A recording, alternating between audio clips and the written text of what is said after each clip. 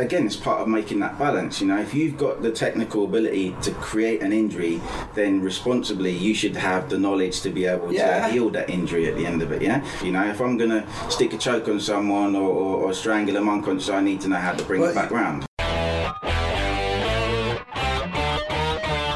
Hi, this is Mick Tully and you're listening to Mixed Martial Arts.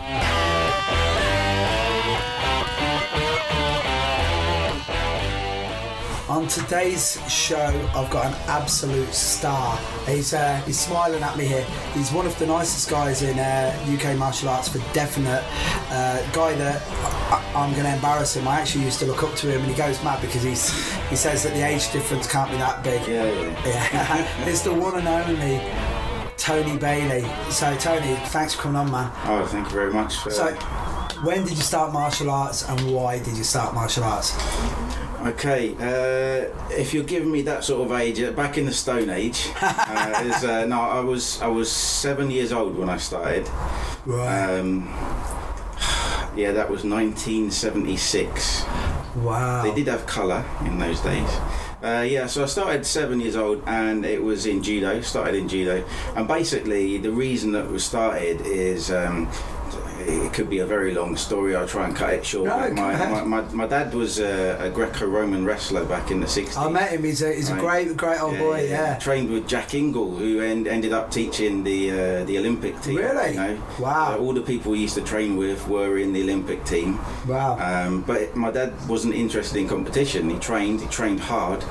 But he just did it for a bit of exercise, keep himself fit, and for self-defense as well.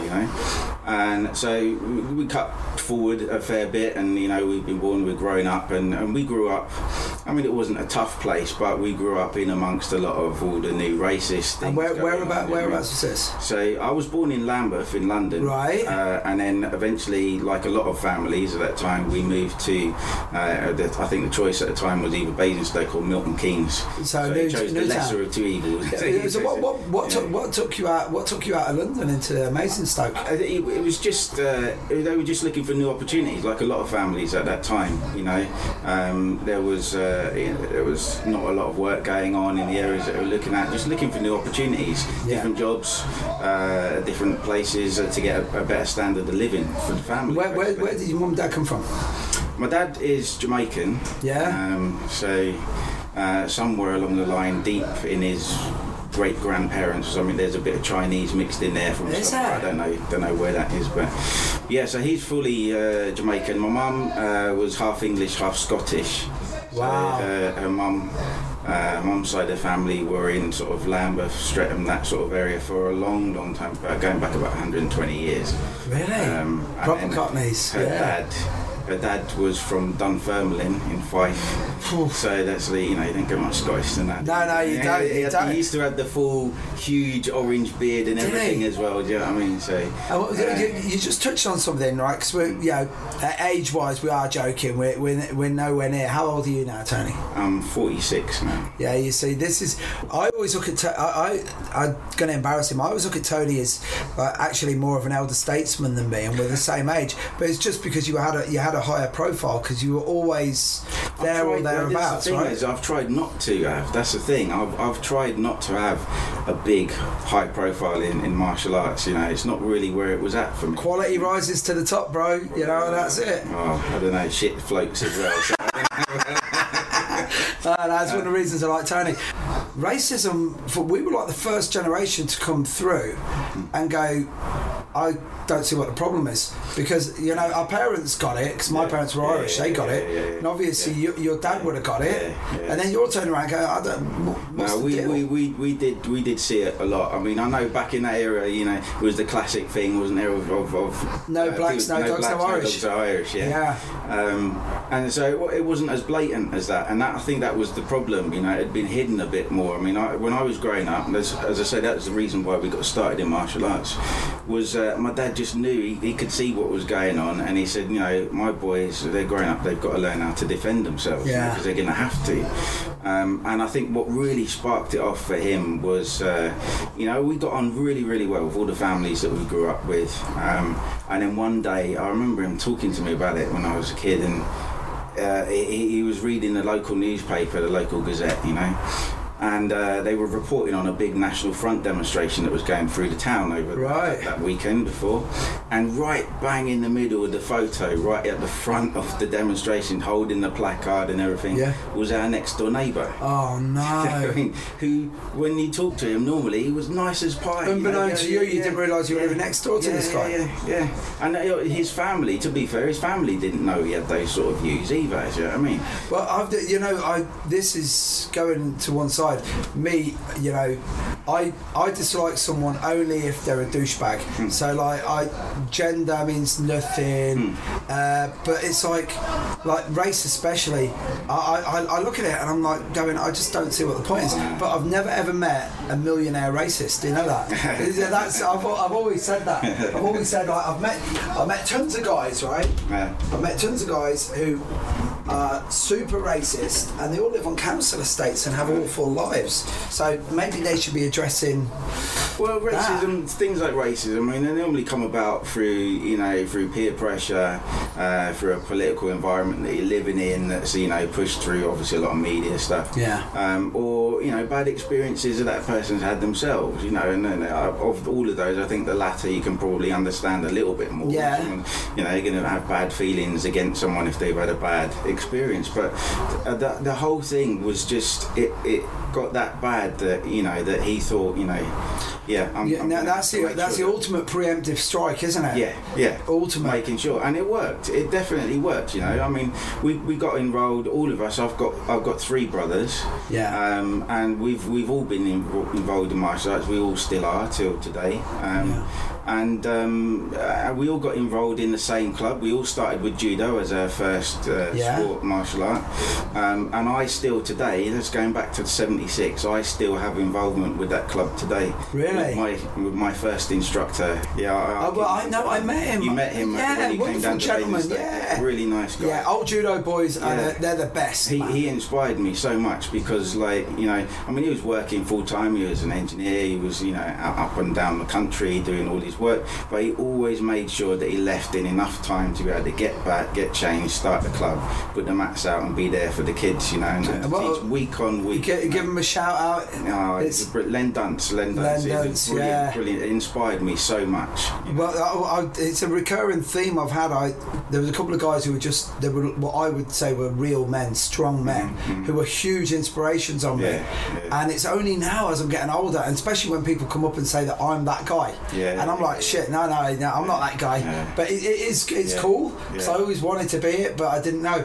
So that's led us on to your training, right? So you started off in judo. What did you go into after that?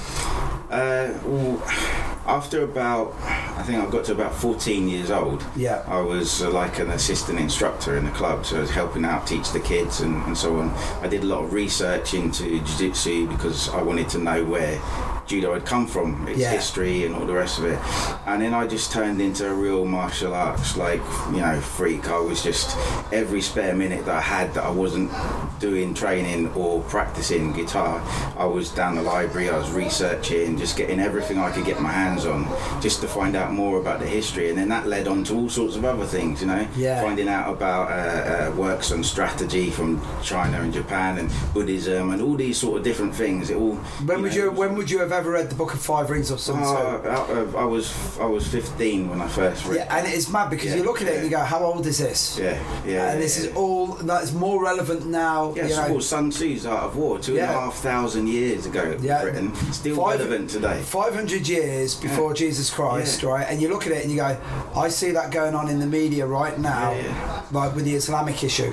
Exactly what they're doing, and you go, right, okay. And it's not these guys. It's like marginalise someone enough, you'll kick the dog enough, he's going to bite you. That's how it works. So guitar, I never knew this. Tell me more about the guitar. You don't know about that? No. This is one of the reasons I love doing this, because you find out stuff about people. So I started martial arts at 7. At 8 years old, my dad had an old guitar indoors, and I just picked it up and I was playing about with it, and he said, do you want to learn something on it? So he taught me a basic scale, like a G major scale. Yeah. And then I learned that pretty quickly. He said, "Oh, do you want to learn more?" And I said, "Yeah, I want to learn more." So he went to the local school, the secondary school up by us. He said, "Do you know any guitar teachers? Because my son wants to learn." Yeah. So, and it's just one of those fluke things that everything happened to be at the right time, the right place. Yes. The teacher there who left the year after said, "Oh yeah, I know a guy, I'll put you in contact with him." And he was like one of the best classical guitar teachers in the country. And he lived in Basingstoke. Wow. So I went to go and learn from him, Graham Newling, his name. Right. And I went to learn from him, and he just blew me away with what he could do on the guitar with classical. And I just said, that's what I want to do. And is classical, is that the genre you still do? So I stuck with that, and then after about 2 years, he then started teaching me flamenco as well. And Wow. so I learned both of those. So I eventually did that side by side, and I did it long enough. You know, I had my professional concert debut when I was 16. Really? Yeah. So. Jeez, man, I never knew this. Half the first half of the program was all standard classical repertoire. Yeah. Which is like things like Asturias by Albéniz and the Tárrega works, all these classical stuff. Yes. And then the second half was all flamenco. You know, and is flamenco's like more? Is it more free? It's freer. It's kind of like. It's a little bit like jazz in a sense that you learn certain things. There's a certain dance form that has a certain rhythm, and certain chord structure, and then there are little solos that you learn that go along with that. And then what you do is you put that in the order that you feel is right at the time that you're playing. And then when because I founded a flamenco troupe as well years ago. Right. So I was the accompanying guitarist, and there was a Spanish singer and dancers and stuff.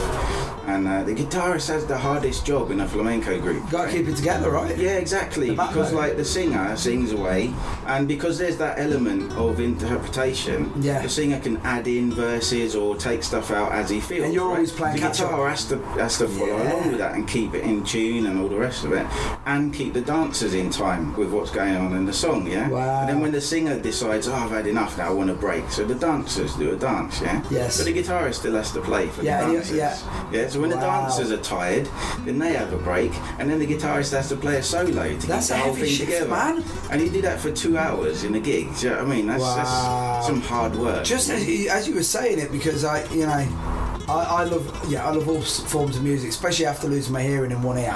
I really appreciated it, you know.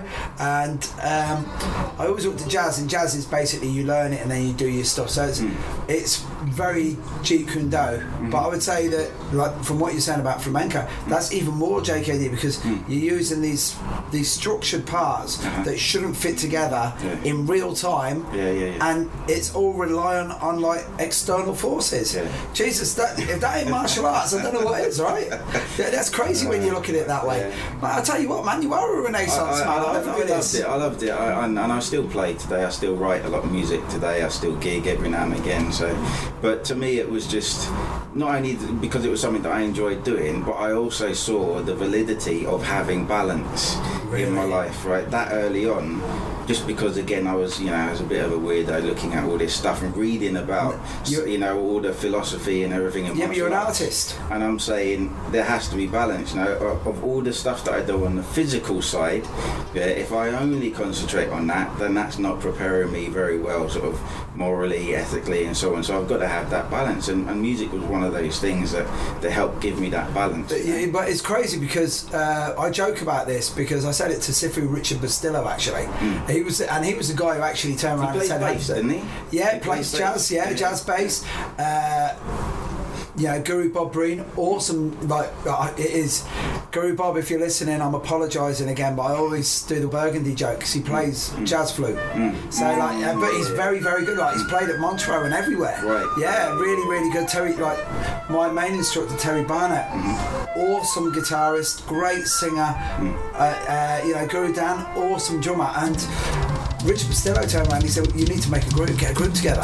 And I was like, that would be some group, right? That would be some group. And he was saying, no, Guru Dan will only let him play the bongos, And then when I said it to Eric Paulson, because Eric plays, and Eric was like, no way, Guru Dan's a way better drummer. But again, I could imagine that because when you're an artist, right? Yeah. And you know when you were saying you're a geek, if you're saying you're a geek or a freak, martial arts geek, freak, I personally would look at it and go, no, you're an artist, because we've like talked about this before. We see stuff differently. Yeah. And I don't know, we were talking about this, myself and John Scott, my good friend John Scott, were on about this on the way in. We were thinking, especially in the Jeet Kune Do, does this attract really smart, intelligent, successful, happy people, or does it create successful, happy, intelligent people? Yeah. And I'm hoping it's the latter, so I don't want it to be luck. But you found that in martial arts too. Yeah. I, as I say, the balance was really important for me, and doing all of that studying and looking into the history as well, which then led me later on into the healing side of stuff as well. So like the Reiki and all that sort of stuff. And it was difficult because I knew from looking at all the old Japanese stuff that things like jiu-jitsu used to do a lot of healing and restorative stuff. I mean, because it's part of making that balance. You know, if you've got the technical ability to create an injury, then responsibly you should have the knowledge to be able to heal that injury at the end of it. Yeah, and that's been separated from a lot of modern martial arts. Yeah, so I thought, I've got to learn this. You know, if I'm gonna stick a choke on someone or strangle them unconscious, I need to know how to bring it back round. But this is it. It's like you walk into a jiu-jitsu school, say, and there's like every single guy in the room literally after a week, will know how to do a rear naked choke. You walk in there and there's 2 first aiders or one first aider, and you're like, wait a minute, is there something wrong with this picture? The responsibility is on the individual that's doing the technique. That's what I teach when I'm teaching. So all of my I make sure that they learn all of that stuff. Because it's just about being responsible, not only to your partner but you as a person. It's just making sure that you keep that right morality, as it were. Otherwise you just feeding the ego, and then you end up people putting stuff on too hard, too fast, to create an injury because it makes them feel good, and they don't care about what the consequences are. I really believe that there should be like a Hippocratic oath with every black belt, and the first thing is do no harm. Well, we kind of do it. I mean, people don't read them anymore, but that was kind of the thing that you had in the beginning of your license book. Yes. When you joined the club, you signed a little form, you got your license book, and no one ever read the first page. But I specifically redone mine when I redone my licenses years ago, and it all makes sense, and it says it in there, that you agree not to do any harm to other people. You won't bring yourself or your teacher or your school into disrepute by using it for the wrong reasons, and that you'll work within the confines of the law of the country that you're abiding in, all those sorts of things which are pretty standard, we would think. But people forget those, or they don't read it, they don't pay it any mind, and you've got to, we're in a dangerous profession, if you like, when we're doing with this martial arts, we're arming people with all these weapons. We need to also make sure that they're rounded individuals as well, and make sure they you've just hit the nail on the head. There's a really just an awesome teacher called Billy McGrath, Tuhan Billy McGrath from Pakita Tersha, and he always references the material as the technology. He says sometimes this technology, you don't give this technology to the wrong person, and especially that Pakita Tersha stuff is badass, right? And I looked at it and I went, exactly. I said, I see MMA gyms giving toddlers submachine guns. That's what I mean. You see these guys walk in and you're teaching this stuff, and I'm like thinking, in a couple of years' time, once the prevalence, once we find out just how many of these repeated concussions and stuff that people are picking up in training, the effect of that, and then MMA right now, everyone thinks it's great. I personally think it's the herpes of martial arts, because it will come back and flare up every couple of years to haunt us. Because I don't see the moral side of it. No, well, that's the point, isn't it? Because a lot of modern sport martial arts have taken the philosophy, the morality, the ethics out of it, because it's not particularly needed in what they want. You don't really need to read philosophy to then go in the ring and bang the hell out of someone. You're an athlete. You know what I mean? That's all they look at it. Entity. But for those people that still terming it under martial arts, that to me is where it breaks down. Because to me martial arts is a holistic thing. We're training the body. Yes, that is one one of the big basic things that we do.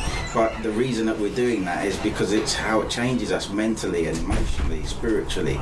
You know, I always liken it to say that the martial arts is a spiritual journey of self-discovery through physical means. Nice. Yeah? I like that. We do these physical things, but it's because of how it changes us and how it then prepares us to be better people for ourselves and the community that we live in. But I truly believe that. Yeah, I've used this term only because I'm a builder, but my professor Neil Simpkin, we say it all the time. He always, you train, and he goes, make sure you put a good shift in today. And we've talked about it, and it's first of all, the purpose-driven life, right? And I really believe in this. Find out what you're supposed to do and just do it to the best of your ability. And then when it comes to time, that's called in Japanese. Yes, I only put that on Facebook. Was that last week? Yeah. Right. Yeah. But it's the truth. And find your gift, pay it forward.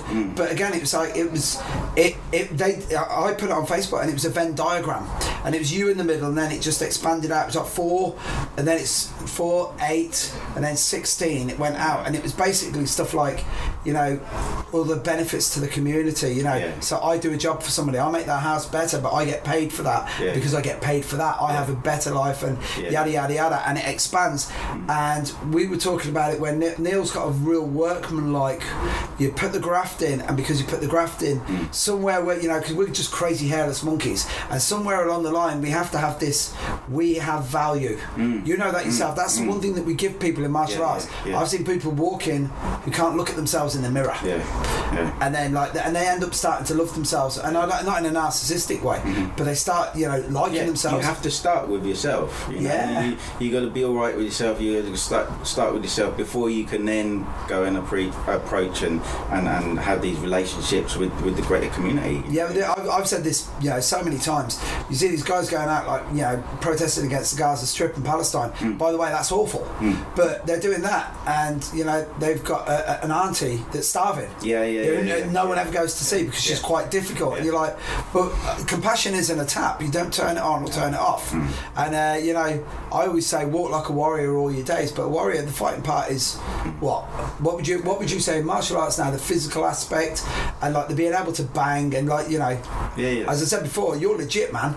But percentage wise, what's that? 10% of your game? 10% of what it gives you? Because it's all here. I'm much more for about what it gives you on the mental, emotional, spiritual side of it as well. You have to get everything in equilibrium. That's what we're about in martial arts, is the constant pursuit of perfection. Right? And the thing is as well, we might not ever get there, but that doesn't mean that we shouldn't try.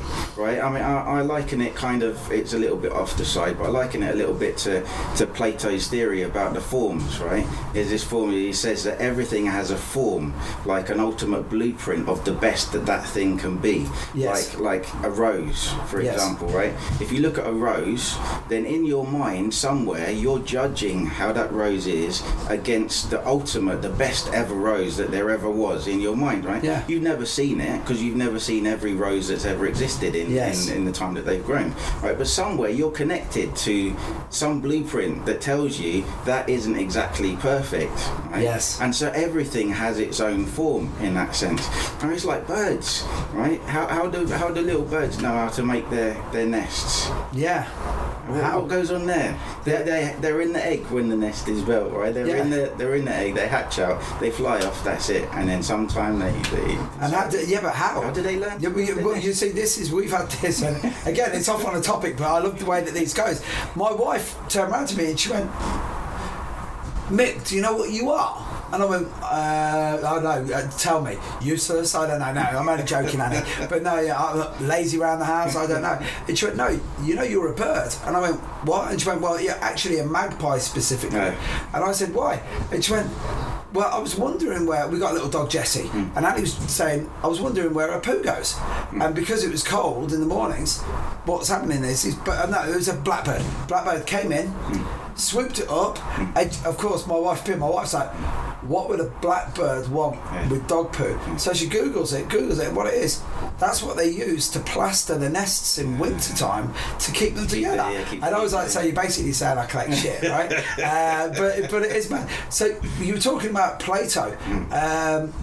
One of the best guests I've ever had is Daniel Lanero, and it was awesome. But Daniel afterwards said, I just sound like all I'm interested in is philosophy, because we got on a point and we were just doing it, and we were talking about patricide, and you know, and you've got to have seen that in martial arts, you know, the whole killing off the old style the minute you get the new one, right? What's your views? I know. My view on that is I've made my views quite clear over the years, right? That there are too many people that think that they're reinventing the wheel, right? Yeah. And I'm all for all the modern stuff. I've always kept my 2 feet in 2 different camps, in the old and in the modern, right? Yeah.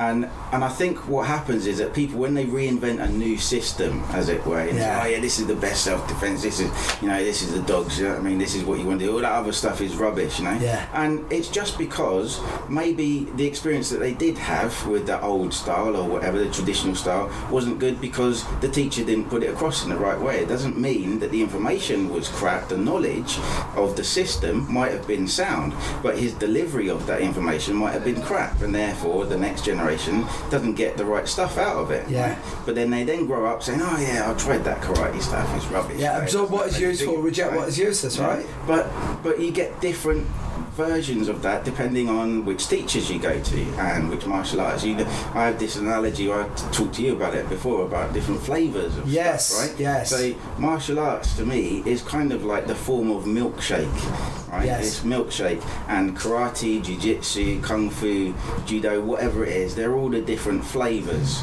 of that martial art, right? They're different aspects. Martial arts as a whole is an entity, and we have different flavours which we split up into different names, and within those different flavours we get different types of ingredients to make that flavour. Like banana milkshake from Mackie D's is going to taste different to a banana milkshake from Marks and Spencer's. It's still banana milkshake, right? But the ingredients have been put together in a slightly different way, right? So if banana milkshake is your thing and you think, yeah, I really like that flavour, then when you go out into the world and you say, oh, I really like banana milkshake, but I didn't like that one, it didn't taste right to me, it doesn't mean that banana milkshake then is no good. No. You just got to make sure that you get the right ingredients to the one that you want. As you were saying that, you're just saying that to me, and as I'm hearing it, I'm just going, right, so you go, no, as you're saying that, I'm going, right, so you go and see and you play, you got your flamenco troupe, and one night you're just on point, and you get this, right?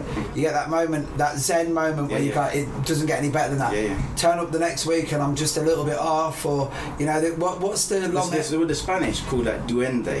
Duende, they have a word for it, right? It doesn't translate very well into English, but it's basically when the zeitgeist, when the spirit of the moment is present and everything becomes one and everything is just right in that very second of that moment in time, and that's duende. And the Spanish audiences, when they feel that, because it's something that they actually feel, they experience it, even the audiences, that's when they shout out, they'll shout out, you know, something in Spanish as a recognition that they have felt that equanimity. You know, this is mad, right? I've got a guy training with me at the moment, and he's going to love that I'm going to do this. His name is Carlos Diaz, right? And he's one of the Defence Lab guys with Mikey Wright, and he comes over and trains with me. Wonderful guy.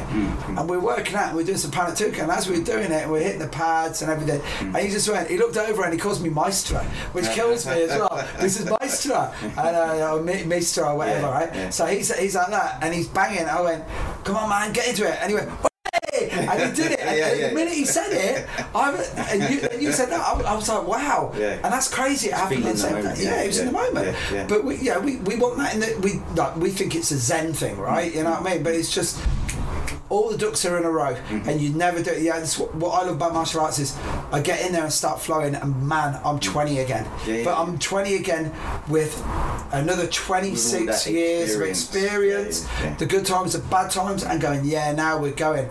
So where's your future in martial arts? What do you want to do?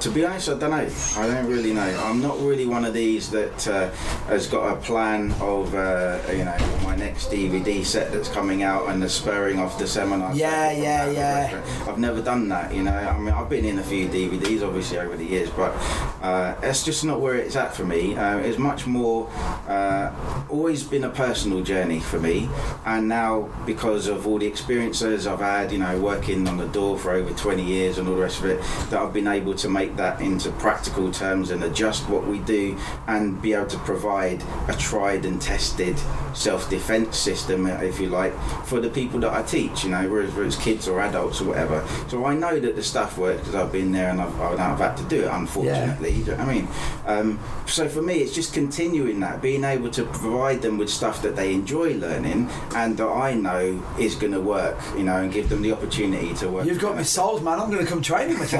No, but it's got everything. It's got the morality behind it. It's got the spirituality behind it. It's got the practical side of it. You know, and it's everything you want. It's, yeah, dude. Yeah, I'm inspired when I hear stuff like this, because the thing is, you live the life. You know, and it is criminal sometimes when you know, you were talking about still working. We talked about it before we did the whole thing. I get it all the time. Why don't you teach full time and follow the dream? And I'm like, I'd follow the dream if my life was a nightmare, but it isn't. My life's pretty fucking amazing, you know? Well, that's the way I look at my work. You know, I work in an office during the day, and people say, oh yeah, well, you should open up a full-time gym and do this and whatever, you know what I mean? The way I look at it is that my full-time job that I do provides me with the money that I need to pay my bills, so that I don't have to worry about making a profit out of my martial arts, and I can enjoy it for myself and I can enjoy it for teaching everyone else that I teach, you know. And so therefore I've kind of got the best of both worlds, you know. My bills are being paid and I've got the time and the inclination to be able to enjoy my hobby. Getting the balance. Yeah. It's that whole my wife always says that I'm dead opinionated, and I said you know why I'm so opinionated? I'm so opinionated because these opinions will cost me a lot of money. But it is the truth. It's like, myself and Alpiz, and we've always prided ourselves on integrity. You can't buy us, you can't buy a grade.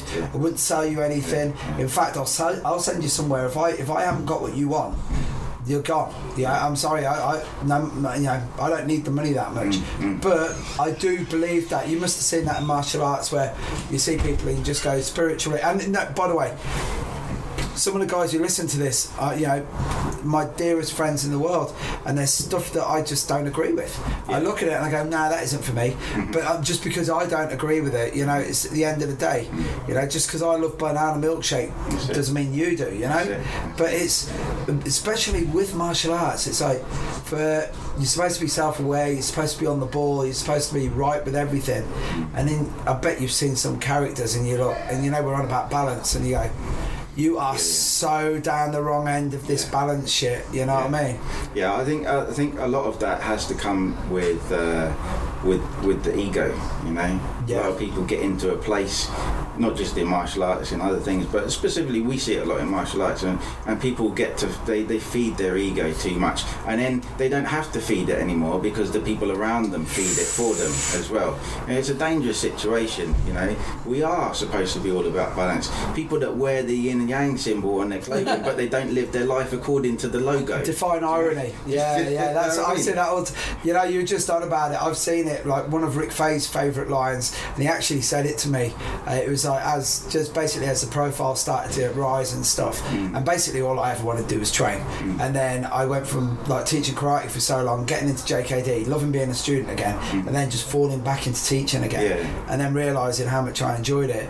But once the profile started to go up, Rick was saying, you know, it wasn't just me. There's a few guys in the UK, and he says, you know, as you profile, you know, some of you guys are starting to get real success here. He goes, just got to remind you one thing: don't believe your own shit. And I was like, and that's the guy you want, because once you surround yourself by yes men, look what happened to Michael Jackson.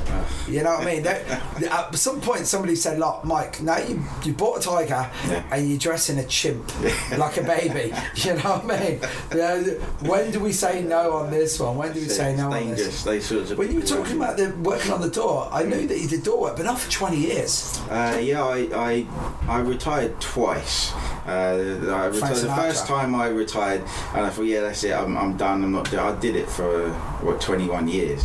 Wow. And then they brought me back in, and then after the second time I said, no, that's it, I'm done, you know. Michael Corleone, just when I thought I was that, it was like they dragged me back in. What was the worst thing, right? Was that I became quite well known in the areas that I was working in. I haven't just worked in Basingstoke, I've worked all over the place in London as well, and the thing is that I was a bit cheeky when I did some of the stuff on the door. I mean, when the licensing came in to bring in licensed door stuff, everyone that was working on the door, all the management staff, all the nightclub managers and all the rest, we all got called in to the local council offices with them and the police and all the rest of it, and they said, right, this is what's going to happen from next month.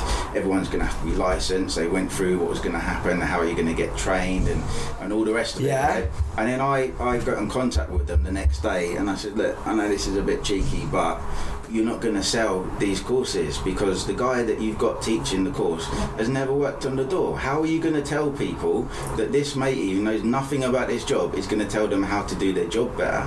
So you need to speak to someone who's done the work, who is a teacher, who currently works for you teaching music in adult education, and I'm free from next month. There you go. So then they asked me to rewrite the course. Really? So that's what I did. I rewrote the course, and I was teaching what was then called Stage 2 qualification, because the NCFE, who took it over after it first, but they nicked my course. They came down and they said, yeah, we like the way you're running the course. We want your course notes, and we're going to base our national qualification on your course. Wow. And of course the college, because they're allied to them, couldn't refuse, so they had to give them all the work.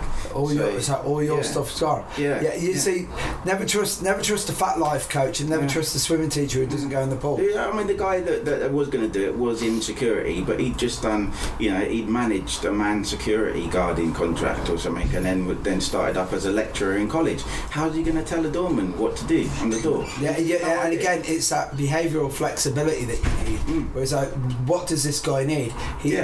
Come on, let's have a word outside. By the time he's outside, he's already gone.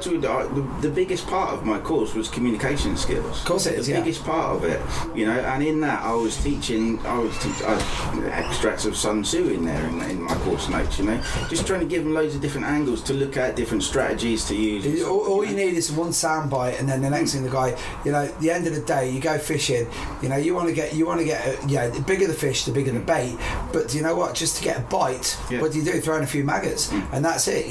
Literally open up people's minds, and then you go for it. So when you said earlier about the the old and the new, the traditional and the modern, right? I've got to mention this, because literally, apart from Herb Dean, your brother's the only guy I ever saw do martial arts with dreadlocks, right? So Jeremy Bad Boy Bailey. So how old's Jeremy? I'm not allowed to say. Is it older or younger? He's younger than me. Yeah. I know that it's like top secret.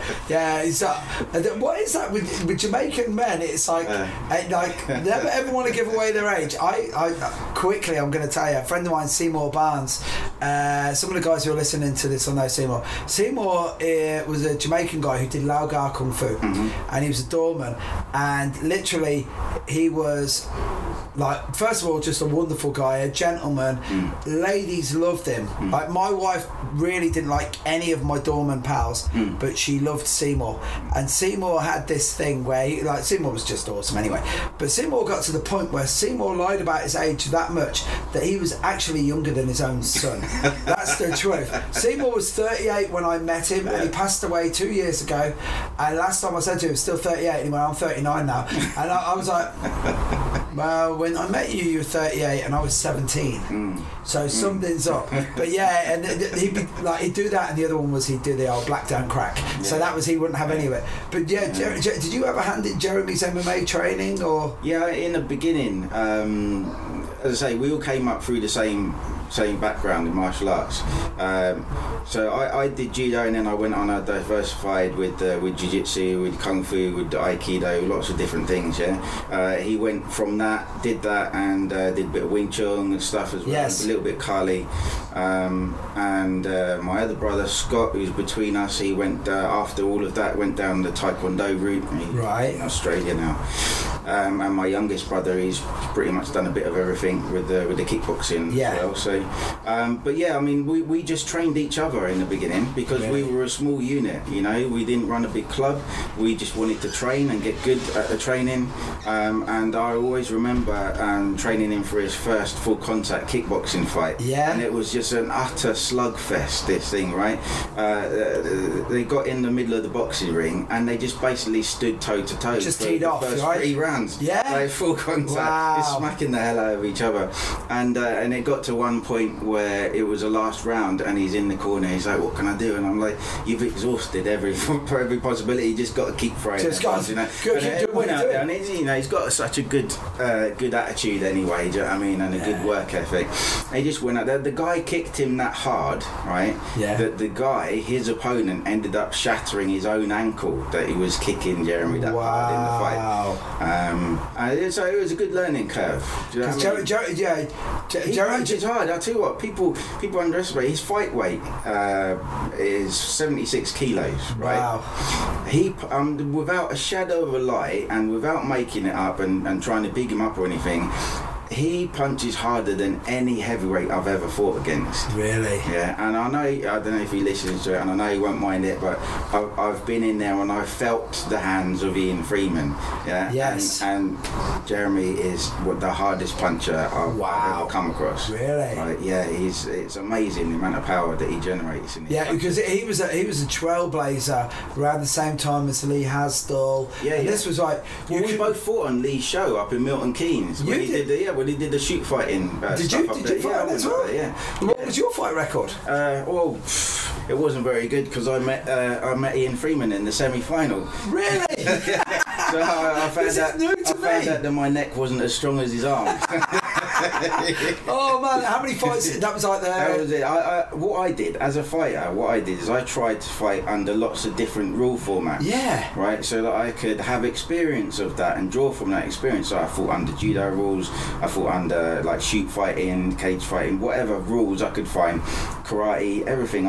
Freestyle sports. I was the old freestyle sport karate circuit back in the day. Wow, so, FSK. Back in the day doing all that. So tell you what, they were tough guys, man. Oh yeah, fighting against Taekwondo guys, Laugar guys, everything, and it was brilliant getting all that experience, and it just helped me with my jiu-jitsu. I mean, as you know, I am jiu-jitsu based, but that's just because that's the flavour that I prefer, right?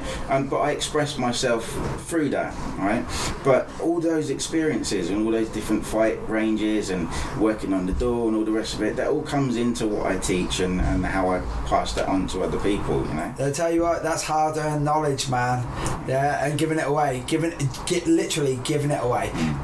This is the thing. When Jeremy was fighting and when you were fighting, you couldn't give away tickets. Like literally, I remember going to one of the first ever rings. Oh yeah. Rings rules. Yeah. I went to that, and it was full of chavs and full of like literally. Let's put it this way: there was more Colombian marching powder in there than Pablo Escobar's safe, right? So all these dudes are there, and it's just maniacs. And I'm looking at it, and I'm going, if they could get rid of this element and just get drunkards in, they're going to make a fortune. Yeah. And the UFC's proved it. Yeah. Well, I mean, back then it was, but it needed to be that way in a sense, right? Yeah. Because a lot of the guys that were promoting and funding a lot of these shows were some questionable characters, right? Well, no doubt about it. So, and especially when it started to come into the East End of London as well.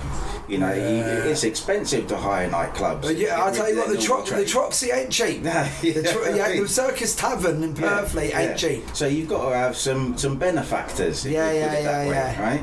So you can have a bit of that element in there, but it needed it, and it set the format, you know. And as you say, it's gone from strength to strength. Yeah. You know? It's it has done what they said it would do. Back in the day, they always said this stuff will replace boxing in terms of, you know, the crowd that it pulls in outside and on TV ratings and stuff. And everyone rubbished it, and everyone said, "No, you're talking out your ass. It's not going to be that." And it has. It's eclipsed it. Well, it has. The other one as well is it's redefined the parameters of what works, what doesn't work, right? But the problem is now everyone thinks that they have to learn MMA to defend themselves. Against John Jones, I would have thought so. But against the guy arguing in Morrison's, control and restrain. And again, it was like, you know, I joked about it earlier. You know, it's all well and good having the skills, but unless, and I'm a good-looking fella, so I don't want to be in jail, and I certainly don't want some dude thinking I'm his wife for the next 3 years. You know what I mean? Yeah. But it's the jail's full of dudes. You know, there's some real high-profile martial artists that have hit people. Secondary hits, boom, they're dead. Yeah. 2 years on remand, or if they're unlucky enough, they get the manslaughter beef, and it's like 7.5 years for hitting a guy. Give me a chokehold any day of the week. I think spiritually, morally, and legally, it gives you the option. And that's the way forward. Now, I'm going to finish off with 2 things, right? Okay. First of all, who inspires you in martial arts today? Truthfully, who inspires me is the people that inspired me from the beginning. So my teachers. Love it, man. Definitely. Sensei Len, you know, he's still teaching today. The club's over 40 years old, and he's still there. He's still he's a proper gentleman. You know, and to give as much of his time that he has done over the years, and to be there constantly. You know, you can rely on him, and the love and the effort that he's put into it. Proper you unsung hero anymore. Do you know what proper I mean? unsung hero. Yeah, definitely. These are the guys. It's like, my first karate instructor Andy Margaret still inspires me. There's some things that me and him don't agree on. I went back and talked for him, and it was like the whole dogmatic lining up, and and like it's military level shit, man. I swear. At one stage, I thought he was going to tell me off for eating a jelly donut, from Full Metal Jacket, because I was thinking I'm Private Pile in this scene, right? But what he puts in, and again, right now for the guys who train there, is exactly what they need. All right. I think this is. Oh look, it's Tony Pillage. Oh no, it's right. 5 minutes. Okay. Oh, we got 5 minutes. I've got to be on the mat. No, we'll be good. 2 minutes to this, and then Tony just gets changed. We're down here for the Children with Cancer seminar. That's where we first met up, and we were training together. Tony, I'm going to round it up on this anyway. He is a gent. He's absolute. He's a diamond, and he's everything that's good. No, I mean it. It's everything that's good in martial arts. I do mean that. Yourself. I know. Like literally, I know hundreds of people, and then there's people that turn around and go, "Do you know what? No, that's the guy that I'll hang out with every day of the week because you lived the life." And you know what? I'm full of shit, and I can smell when people are full of shit, and you ain't. So that's the one. That's very, very. No. The pleasure's all mine. Thank you very much, Tony. Thank you very much. Thanks, brother. Thanks for listening today. We have a brand new show every Friday. And on next week's show, we've got this. That was the probably the most pinnacle stage of my martial arts career, was when you get this guy who's half your size just kind of put you down and make you look like you've never done martial arts in your life. So at that moment then, I kind of questioned myself, and it was probably the first time as a person, do I forget it ever happened, or do I learn this and that's going to make me a better martial artist? So I did that. Thanks for listening today. We have a brand new show every Friday. You can listen to all our interviews on mixedmartialarts.com. Mixed Martial Arts is a Paint Your Headphones production. Wow.